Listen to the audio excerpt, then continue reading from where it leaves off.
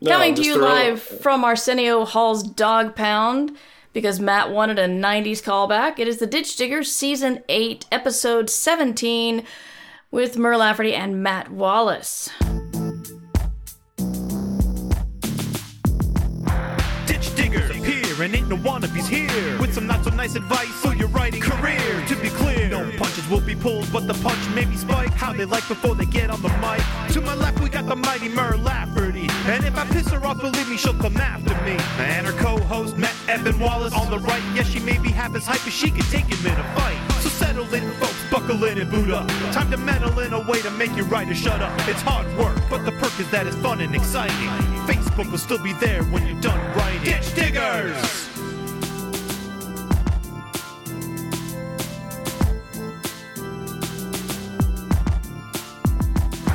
Ditch Diggers! How are you, Matt? I'm good. I'm just thrilled I got you to say Arsenio Hall's Dog Pound. That was the whole point of the bit. You're welcome. I feel like I'm done. I can just go home now. Well, I'm home already. I'm doing this from my home. You are. So really, I've accomplished all my goals. I don't know what to do with myself now. Okay, how about do a podcast? We can do a podcast that is also a live stream. Yeah, wow. It's like a floor wax and a dessert topping. No, it makes you really realize how in the future you are, you know? Because, like, we thought we were in the future doing podcasts like 15 years ago. But we weren't. Which I know it blows everybody's mind to find out the podcast existed 15 years ago. Because I know they were just invented like 6 months ago and then a year before that, whatever. But yeah, we thought we were in the future then. Mm-hmm. But now it's like we're doing a podcast while streaming live on Twitch. Like, it's bananas. Actually, Vulture has claimed podcasting's over. It apparently started with Serial in 2012, and now it's over. Now it's over. Well, I said a bunch of bad words. Yeah. Then I guess we're not really doing this right now. We're I guess really not. Here. Are you saying you want to stop, or are you saying that we don't exist? Because the second one. I'm saying we can't exist. If Vulture says it's over, then how can we be doing a podcast right now? I don't know. I really don't. So today we're going to be talking about book launches, because that and pet stuff is all that's on my mind, and we don't have a pets podcast. So we should have a pets podcast. You don't have a pet. I will get a pet so we can do a pets podcast. Oh, good. Yeah, my dog is almost 2 weeks off of her major knee surgery. She's doing this past Saturday was the first time we actually felt like she was doing better. And, yesterday she was up. Sometimes when I sit at the kitchen table, she comes and stands beside me and barks politely, not like aggressive or even piercing. She's just kind of like, woof. And that is the, I would like to go outside now, please, noise. And it's the, I want to go back and patrol the backyard, not the I need to pee thing. So right. I want to go for the first squirrels. time in like weeks, I was sitting at the kitchen table and she's like, woof, woof. I'm like, you can't even put weight on that leg. No, she's like, no, feel good. Woof. So that's kind of good and kind of annoying. She's a warrior, and it's hard for her to be laid up like that. She is. Oh, definitely. That's why she's sedated. But I think the sedatives, she's starting to develop a tolerance. Preemie has pointed out that while I do not have a pet myself, I am the uncle to her cat Fiasco. True. Who does not laugh at any of my jokes, no matter how funny they are. Right. Well, if you're Fiasco's uncle, you got to be Rosa's uncle. Oh yeah, no, long standing. So really, I just feel like, I have relationships with pets. I say it daily, and I guess that's kind of a weird sentence now that I'm reflecting on it, but you know what I mean. So Matt, you are in a resting period with work. Tell us about where you are right now with your whips. Like how I did. Oh no, so because this relates to what we're talking about today. I'm in that resting and getting strong period. I have books that will be coming out, but the release dates for them, really the books themselves haven't been announced yet. So the books are in copy edits and they will be coming out next year, but I don't really have anything to promote yet relating to them. So I just think you should promote that you're like resting after busting your ass for all of 2022 so far. No, and I know I put it. I've said that on Twitter a few times, but yeah. So that's, and I say resting. I'm writing a video game full time too. So resting, I really just mean I'm just going to do one job for a few weeks. Mm-hmm. That's really what that boils down to. Just do one incredibly taxing job for a few weeks. So yeah, no, I have books coming out that I'm excited about, but I'm not in that thinking about launches and promotion yet because neither of them have been announced. I don't know what the release dates are. Mm-hmm. I did get some good news this morning that immediately made me angry. Of course it would. Of course it would. Tell me about publishing related. Publishing news. Okay. You're happy for 5 seconds and then you find an angle on it that makes you angry. No, my editor of Savage Crowns, the Final Savage Rebellion book, my adult epic fantasy series.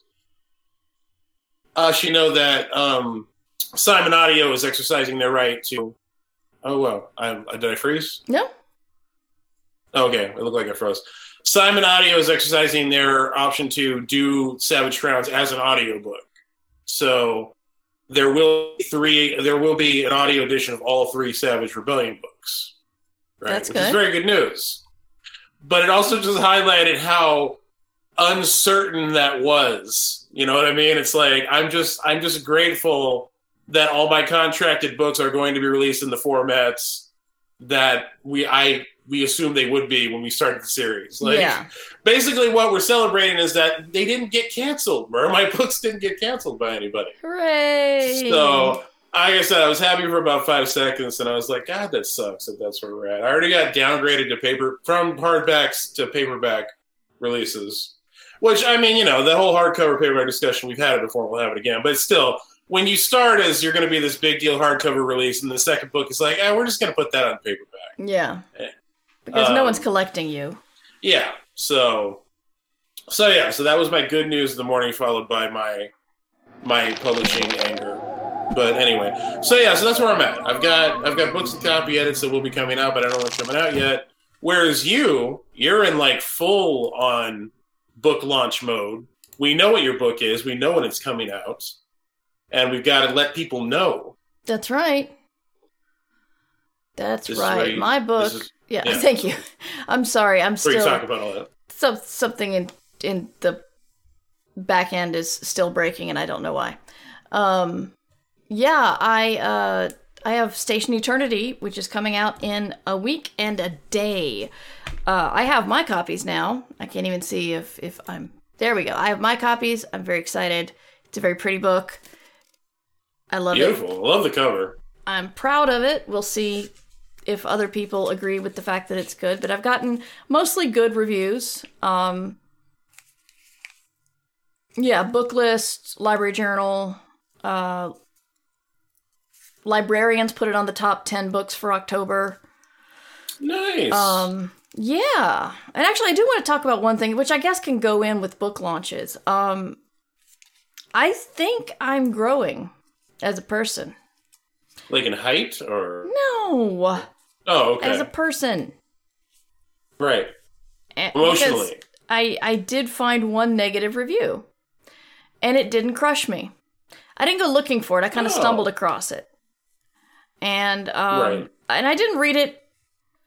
It's like I discovered there are verbs you can find that are, red flags immediately.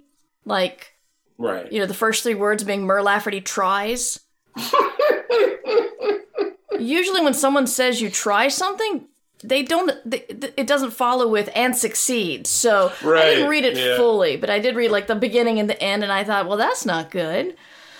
And then I felt kind of down, but then I've been more crushed by better reviews with like little bitty negative things in it. So the response is largely positive.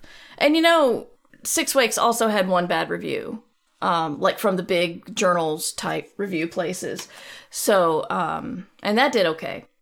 So it's, I felt proud of myself for not reacting heavily to that. And I can't tell you why. So I shouldn't feel happy for myself because I can't tell you that I actually did an action that's made me towards something mature. Just, it didn't bug me that much. You don't have to understand the source to enjoy the fruits, the benefits of it, you know. Yeah. The point is, it didn't bother you. Like that's a win all the way across the board. Yeah. Because, you know, especially before the book comes out, like that, I think your sensitivity to that stuff is even more heightened. You know. Oh yeah. And of course, it comes out already. Yeah. Yeah, I had a feeling. I think it was last week where I suddenly started to think about every weak spot in the book and how I'd like to fix it. Right. That's a good part in the steps that most people take up to book launch, I think. And so that was fun. But yeah, I've been doing. I've got mostly virtual stuff coming up. I have an actual launch event at a bookstore in Chapel Hill, North Carolina next week. If you're in the area, it's Flyleaf Books. So, come on by. I have no idea what response is. So, the more the merrier. I will be masked. I recommend other people being masked. COVID's still a thing, and apparently it's more contagious than ever. And every time we get a new strain, it says it's more contagious than ever. It just scares the crap out of me. But anyway. Valerie Valdez says, 2 days ago I realized I missed a pun opportunity in my first book. The feelings never end. Oh, that's real. Yeah. That's real. So, yeah, I'm just pre-order from Flyleaf. Yeah, if you're not local and you pre-order from Flyleaf, I will sign the book for you because I'm gonna be doing that too. So yay for signed books and for shopping local and indie. We always encourage that. Exactly. So yeah, I'm doing that. So I think we used to rail against this, but now I see the point, and I'm just trying to move towards acceptance, which is all the work the author has to do on the marketing end. And I'm not talking about we've talked about the questionnaire that some marketing people send out, like name all of your high profile media contacts. Right. I'm like, well, I know Annalee Newitz and Charlie Jane Anders, but they're not on IO9 anymore, so I don't have any. it's like they expect you, and then just it felt like a lot of heavy lifting, which was supposed to be their job. But also what they ask you to do is they want you to do podcast interviews. They want you to do guest blog posts, which feels like a lot of work, honestly. But it is part of... It is. But people love to hear something from the author when it's... when your book's coming out. And it doesn't even have to be... They do. And it doesn't even have to be,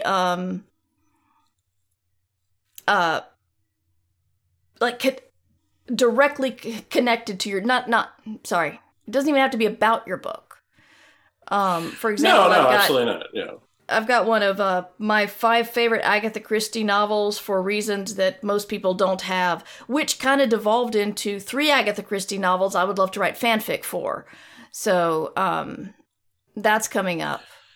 People love lists. Yes, they do. And Preemie says, I hope so because I've done a lot of those guest blog posts and I don't think people are reading them. I never hear back. Also, I hate writing them and it's a curse. Well, you know, Yeah, I don't know. I don't know if people... I don't know if I've ever heard, like, this is the engagement levels of the stuff you wrote for us. Yeah, you never get those. Here's the thing with all that, right? Because they always ask you to do this. And I used to do everything I was asked without question. I was like, I have to do the most I can do, or else how can I, expect them to do the most they can do or complain when they don't, right? Like, at least on my end, I can do I can take every opportunity I'm given. And then after a while, you realize how few of those things are actually opportunities. Mm-hmm. And the truth is, a lot of them are really publicists for publishers just looking like they're doing their job. And that sounds fucked up, but it's the truth. Now, if you want me to do something, I'm willing to do it, but I want to know all about the numbers that the market you want me to write for is getting. Like, what is the audience they're reaching? Who is that audience? And most of the time, you'll find the publicist asking you to write posts for that market have no idea about any of that stuff. It's just a name they pulled off a list somewhere. And if that's going to be the case, then I don't do it anymore. I just don't, because it's not worth my time. Because the truth is, Premium is right. Most of the time, people aren't reading that. They aren't. They just aren't. It's just not happening. Like, unless it's a really big market that reaches a lot of people and they're going to give you a lot of frontage and coverage on it and boost it a lot, then it's just not worth doing. And the same thing with a lot of podcasts. You know, we podcast. I love podcasts. But I want to know about the numbers. I want to know what the listeners are. I want to know what the downloads are. I want to know all those things. And I want to decide if it's worth my time to take time out of my life to go do that, because most of the time they're going to put you on, very small shows with very small listenerships, and it's just not going to do anything, it's just, I've reached a point where I'm not willing to expend that time and that energy so we can all look like we're doing our jobs marketing the book when the fact is none of this has any cumulative effect, So what are your numbers? So what are my numbers for what? What are your requirements? Oh, I mean, like, you gotta have a number. If you have a demand like that, you have to have a number in mind. Yeah, like, and I do generally, but like I also I consider scale. I consider what is the, first of all, what is the podcast or the market like they want me to go on? Who do they target? If it's like a general literary podcast, and especially if it's they're targeting broader range. I want it to have a bigger number than like a really niche, like specifically nerd geek podcast, because those tend to have smaller numbers.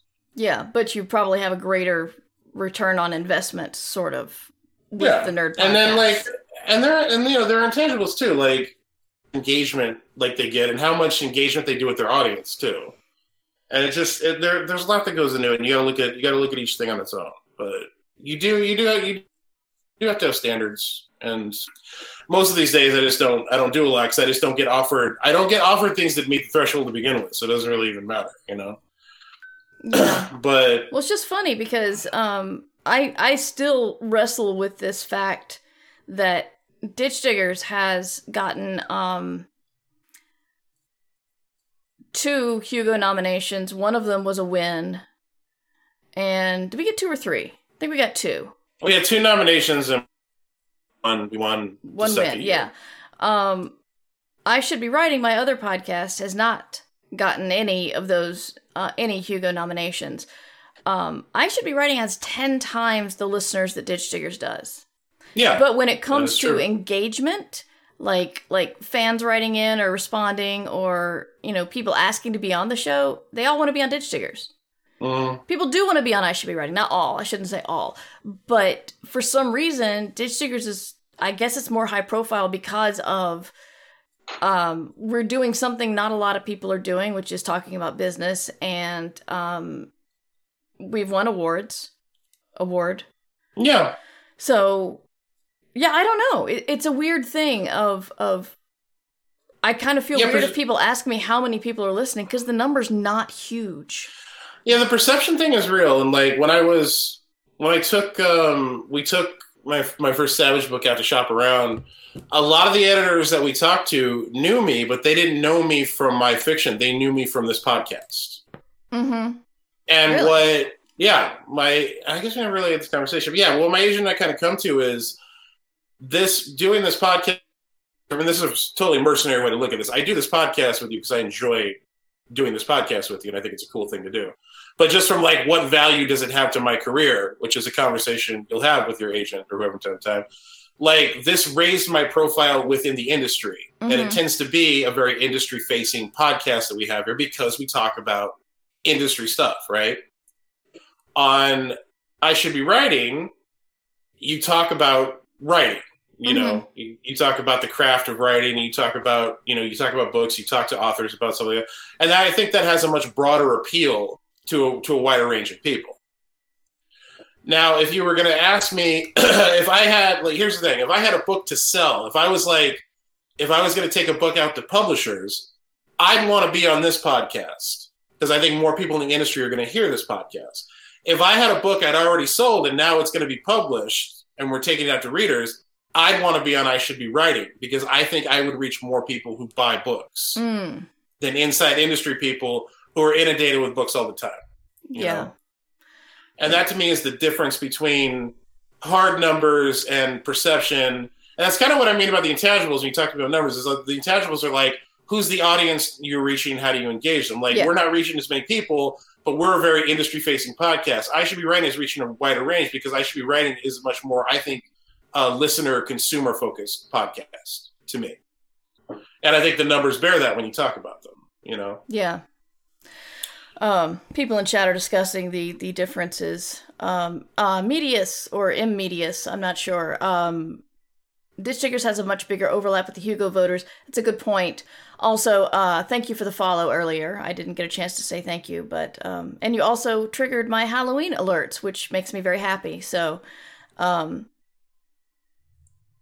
Ditch Diggers feels more like the interview show compared to I Should Be Writing. I have been including more I Should Be Writing interviews in the rotation. Interviews with people I don't know stress me out, which is stupid because I've only ever had... I can count on one hand the people who've been terrible interviews and made me uncomfortable. Those people will never be invited back. I have a list. But for some, it's just that whole, like, welcoming a stranger and you don't know if they're going to give you, like, really good information for your audience or if they're going to start talking about the ghost in their house. This happened, if you remember. It happened, yeah. I don't think that's unfair. And also, Mur, it's your fucking show. You can do whatever you want, you know? Yeah. Like, you got to make the choices that work for you. But on the other hand, you know, people are like, go outside your comfort zone occasionally. It's like this podcast is not supposed to be me wrapped up in a blanket. Again, I think we should either wrapped up in a blanket podcast about pets. Probably be bigger than anything we've ever done in the last 15 years. That'd be the one that really cracked it open finally. No, right, man. Well, that's, we can do that. That's totally fine, though. Yeah. You don't have to, but anyway, getting back to what we're talking about. Yeah, so book launches. Yeah, but I do want to dovetail that quickly, and then I want to move on. Is like, when it comes to the doing blog posts, doing podcasts, all that stuff, you have to set standards for yourself. You have to ask questions. And it's not like that stuff can't be worth doing or can't have a cumulative effect, but I really feel like if it's going to, it has to be more than a random one shot. Like, you have to have a targeted approach to it. And I think of, like, Sarah Gailey is a really good example. Mm-hmm. Gailey did all those series of posts for Tor.com on different shit, like, you know, Harry Potter or whatever it was. I'm forgetting now. I'm sorry to Gailey that I'm misremembering. But Gailey did series about things, and those blew up really, really big, and I think got Gailey a pretty sizable following that did translate into their books. You know, I thought they did the Tor.com stuff before they were writing novels. They did, but that's kind of my point. Is like, I think if you're gonna take the approach that I'm gonna do blog posts and stuff like that to promote my books, it has to be something you build, and you can do it before. I don't think you have to do it before. You can do it during, but I think because Gailey built that audience doing that, it translated when Gailey started releasing novels. And, like, that's an instance where putting all that work into doing these posts was beneficial to book releases and a book career. Would you say it would be beneficial for an established author to start doing that? Yeah, and especially for an established author who has a bit of an audience. Like, if you want to commit the time to doing it, but I think it has to be more than a one shot. Again, it's about consistency, and it's about, you know, doing it, devoting the time to doing something that also builds over time. Because that's the thing, is that one blog post doesn't build anything, you know?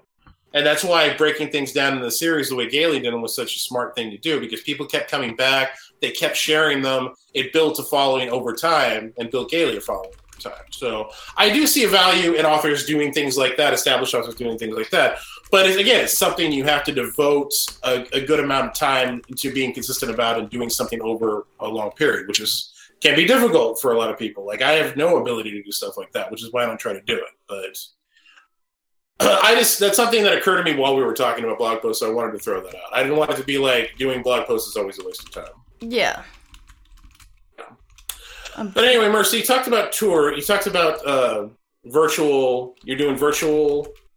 Yep, I'm doing several virtual events between now and December. And that makes it sound really impressive, but it's like a whole bunch next week and then one in December. So it's not like I'm going through November with tons and tons of virtual things. I've just been asked to talk on a panel in November.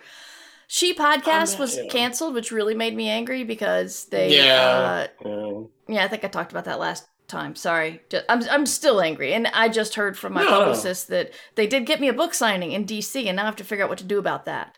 I think it was not a event, but it was a come by and sign stock, which I suppose I shouldn't drive 5 hours to do, but I still feel bad that they did the work to try to get me into bookstores in the area, and I'm not gonna be there.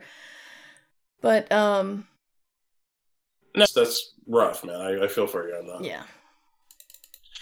Yeah, like, and you know, with the in-person visits and the books and the tour stuff. I mean, at this point, like, if the pandemic has taught us anything, it's that there's no reason everybody can't be doing virtual bookstore-based tours, right? Yeah. Like, because everybody started doing that. Well, I'm glad I'm doing my local bookstore because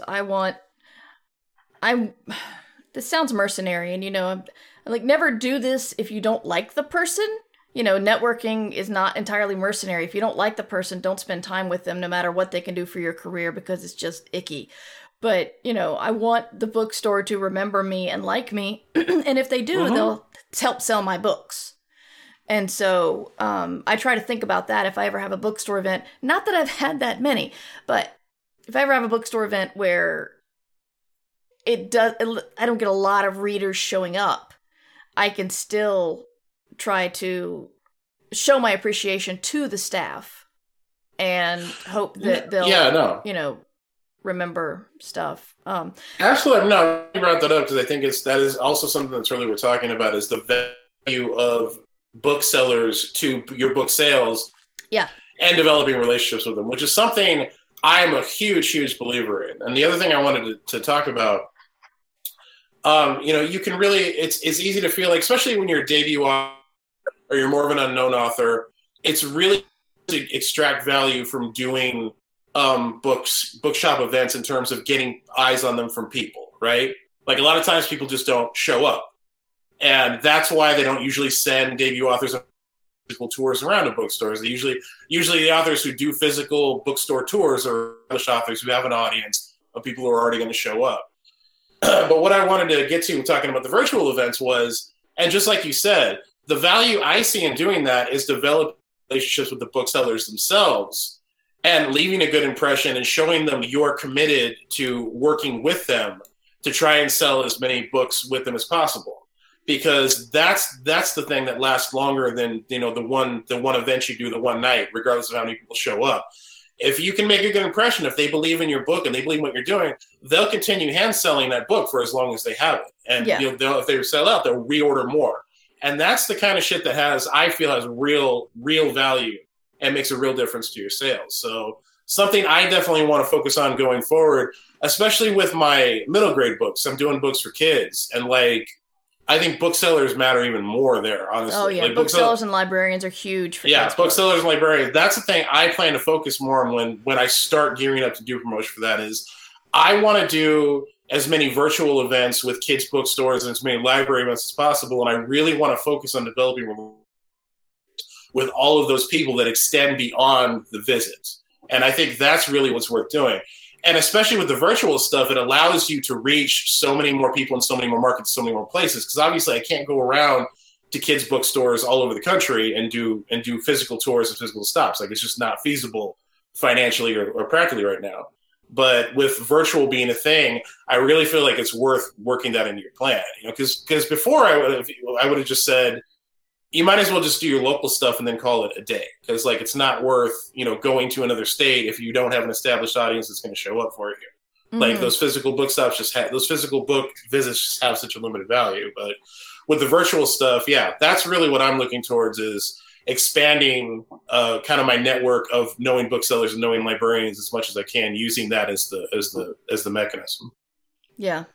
And that's the reason for it. It's not about the people you draw to those events. It's about the relationships you develop with the booksellers and the stores and librarians and all these people who are going to be there for you as the life of your book goes on. It's the friends you make along the way.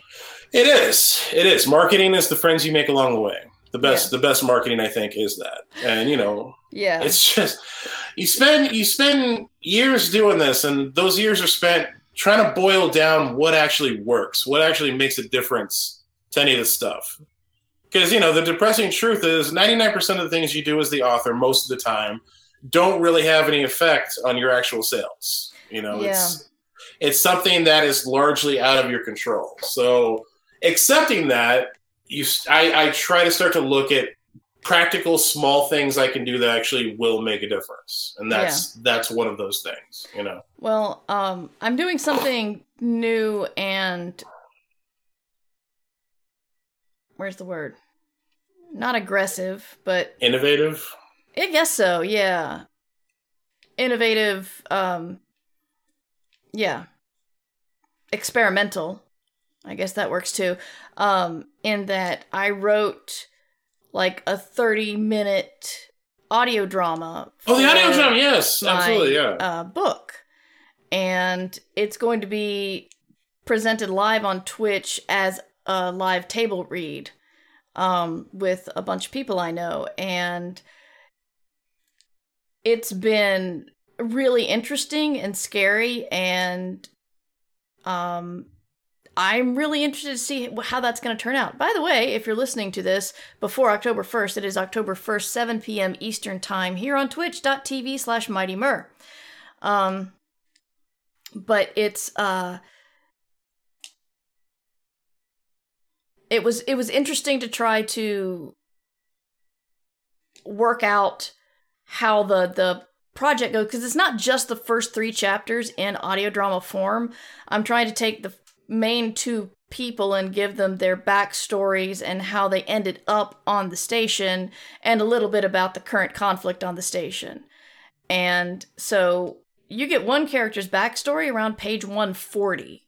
So the page 140 thing is going to be, you're going to get well into the book, but it's a flashback. So it's not, it just goes into 140 because that's where the pacing worked. But, if you want a sneak peek into the middle of the book, in a flashback, definitely check it out, because we will see how one of our characters has gotten onto the station. But yeah, it's been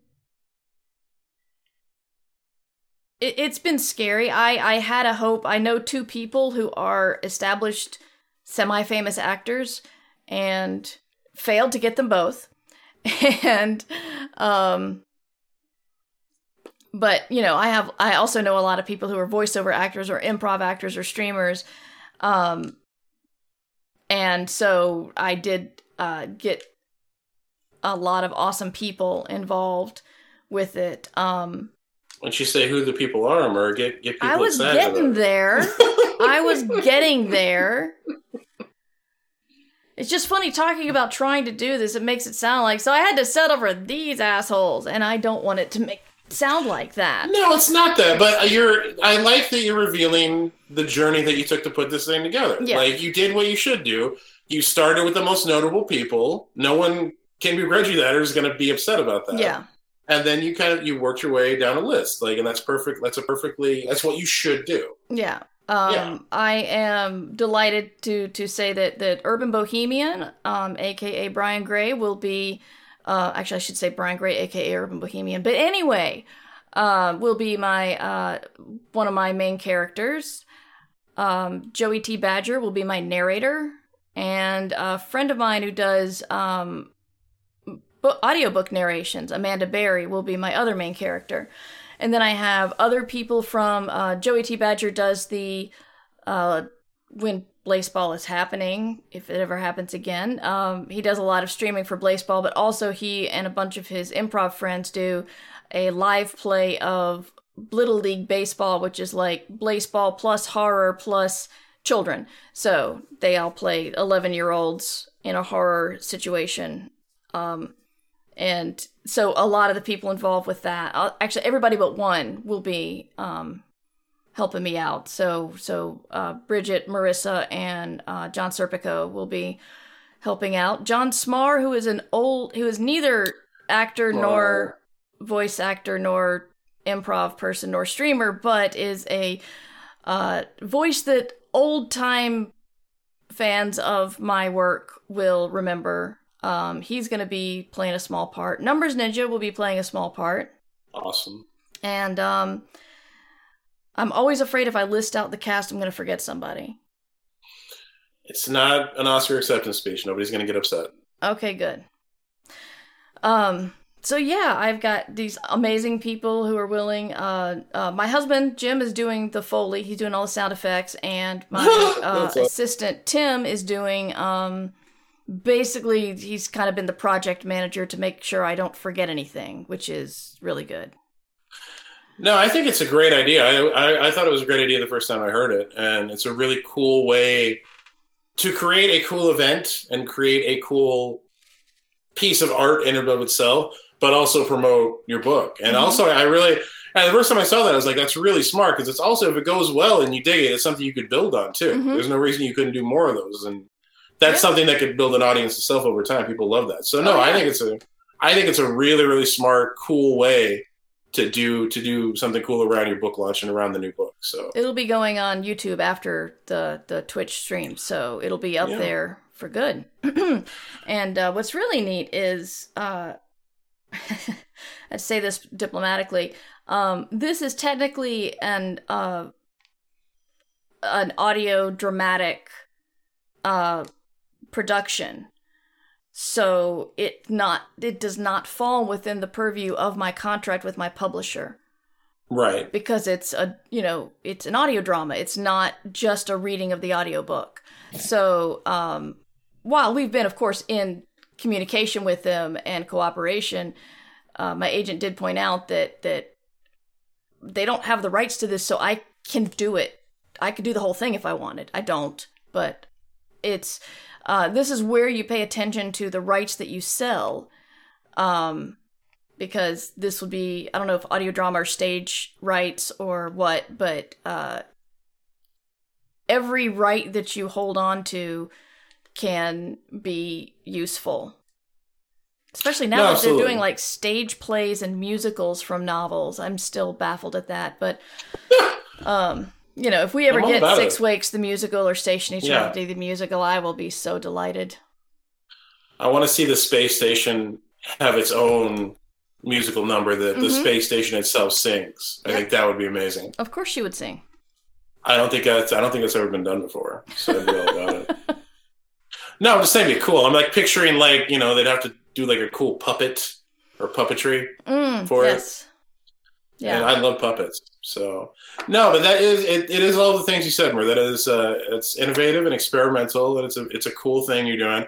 I hope it works out, and I hope you find this a cool new way to promote the book that really gets it some visibility and some attention. I hope so too. You know what I found out yesterday? There's a hurricane coming. Oh man. Yes, and it will, if it's on its present track, it will hit this area around noon Friday, and we haven't had a hurricane to take out power for more than a couple of hours in a long time. I can't remember the last time it happened, but it's been a long time. So if it goes on its current path, it'll hit us at Category 1, which will probably be fine. Hurricanes are serious, people. I'm just talking about specifically losing power. Right. So it's probably going to be okay, but it would just be so funny if the time a hurricane hits and makes us lose power will be when I'm about to host one of the more adventurous, ambitious. That's the word I was looking for. Ambitious. There you go. Ambitious live stream video things I've ever done. So all of you listening or watching, just know that Hurricane Ian is coming, and I have to pay attention to that. I will be keeping my phone charged, so I'll be able to update social media or whatever. And I do have a contingency plan that Joey T. Badger may host the whole thing from Boston, and I could just do my bit because I had to take over one of the acting parts. I'm also in it. had to take over one of the acting parts because I used one of Amanda Berry as my understudy because my star person was not getting back to me, and I'm like, I'm going to offer you either a little bitty part or the most important part, so we'll see.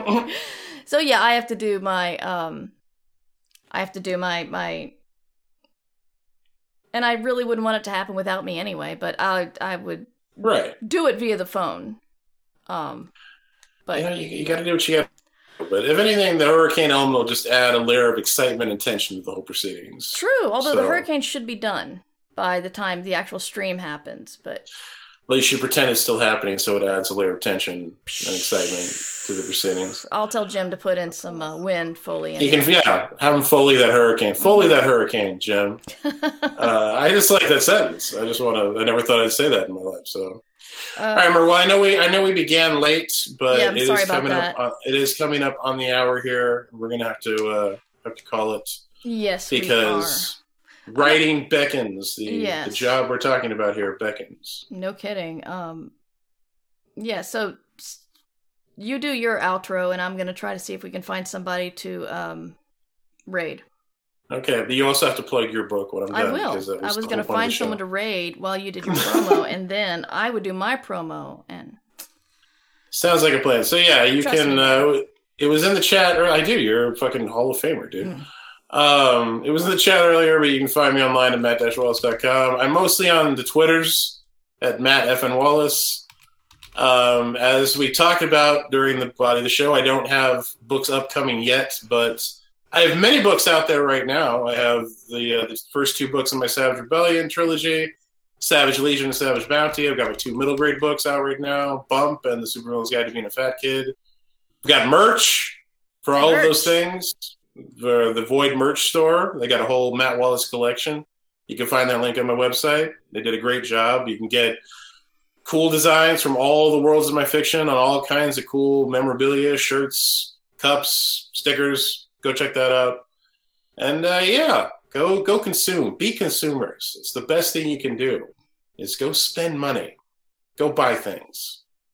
My things. I'm feeling uncomfortable a little bit. Did you find someone to raid? Can I stop this now? I did. You can stop. Okay. Yeah. I'll just put it in the thing right now. Yeah. So I am at Merverse.com, where you can find the links to everything, including how to subscribe to this podcast, how to subscribe to the other podcast, how to get Station Eternity from almost any person who's selling it, either big stores, little stores, you want signed, you want ebooks, you want audio, we got it all. And also, I have not promoted my Ophelia Network novella very much. It is on audible.com, so it's an exclusive. More and more people have been coming out of the woodwork telling me they like it, which is making me feel a lot better. So that's good. I'm gonna stream. I gotta take my 3-legged dog to the vet tomorrow. She's not 3-legged. She's just got knee surgery, and so I will not be streaming tomorrow afternoon. But I will be streaming Wandering Village on Wednesday, and I should be writing on Thursday, and then live stream. I should be, or Station Eternity live on Saturday night, October 1st, 7 p.m. This podcast was produced under Creative Commons Attribution, Non-Commercial, No Derivatives License. Music provided by Devo Spice, devospice.com. Ditch Diggers! This is a free podcast brought to you by the kindness of our patrons. If you would like to also be kind and a patron, go to patreon.com/mightymur.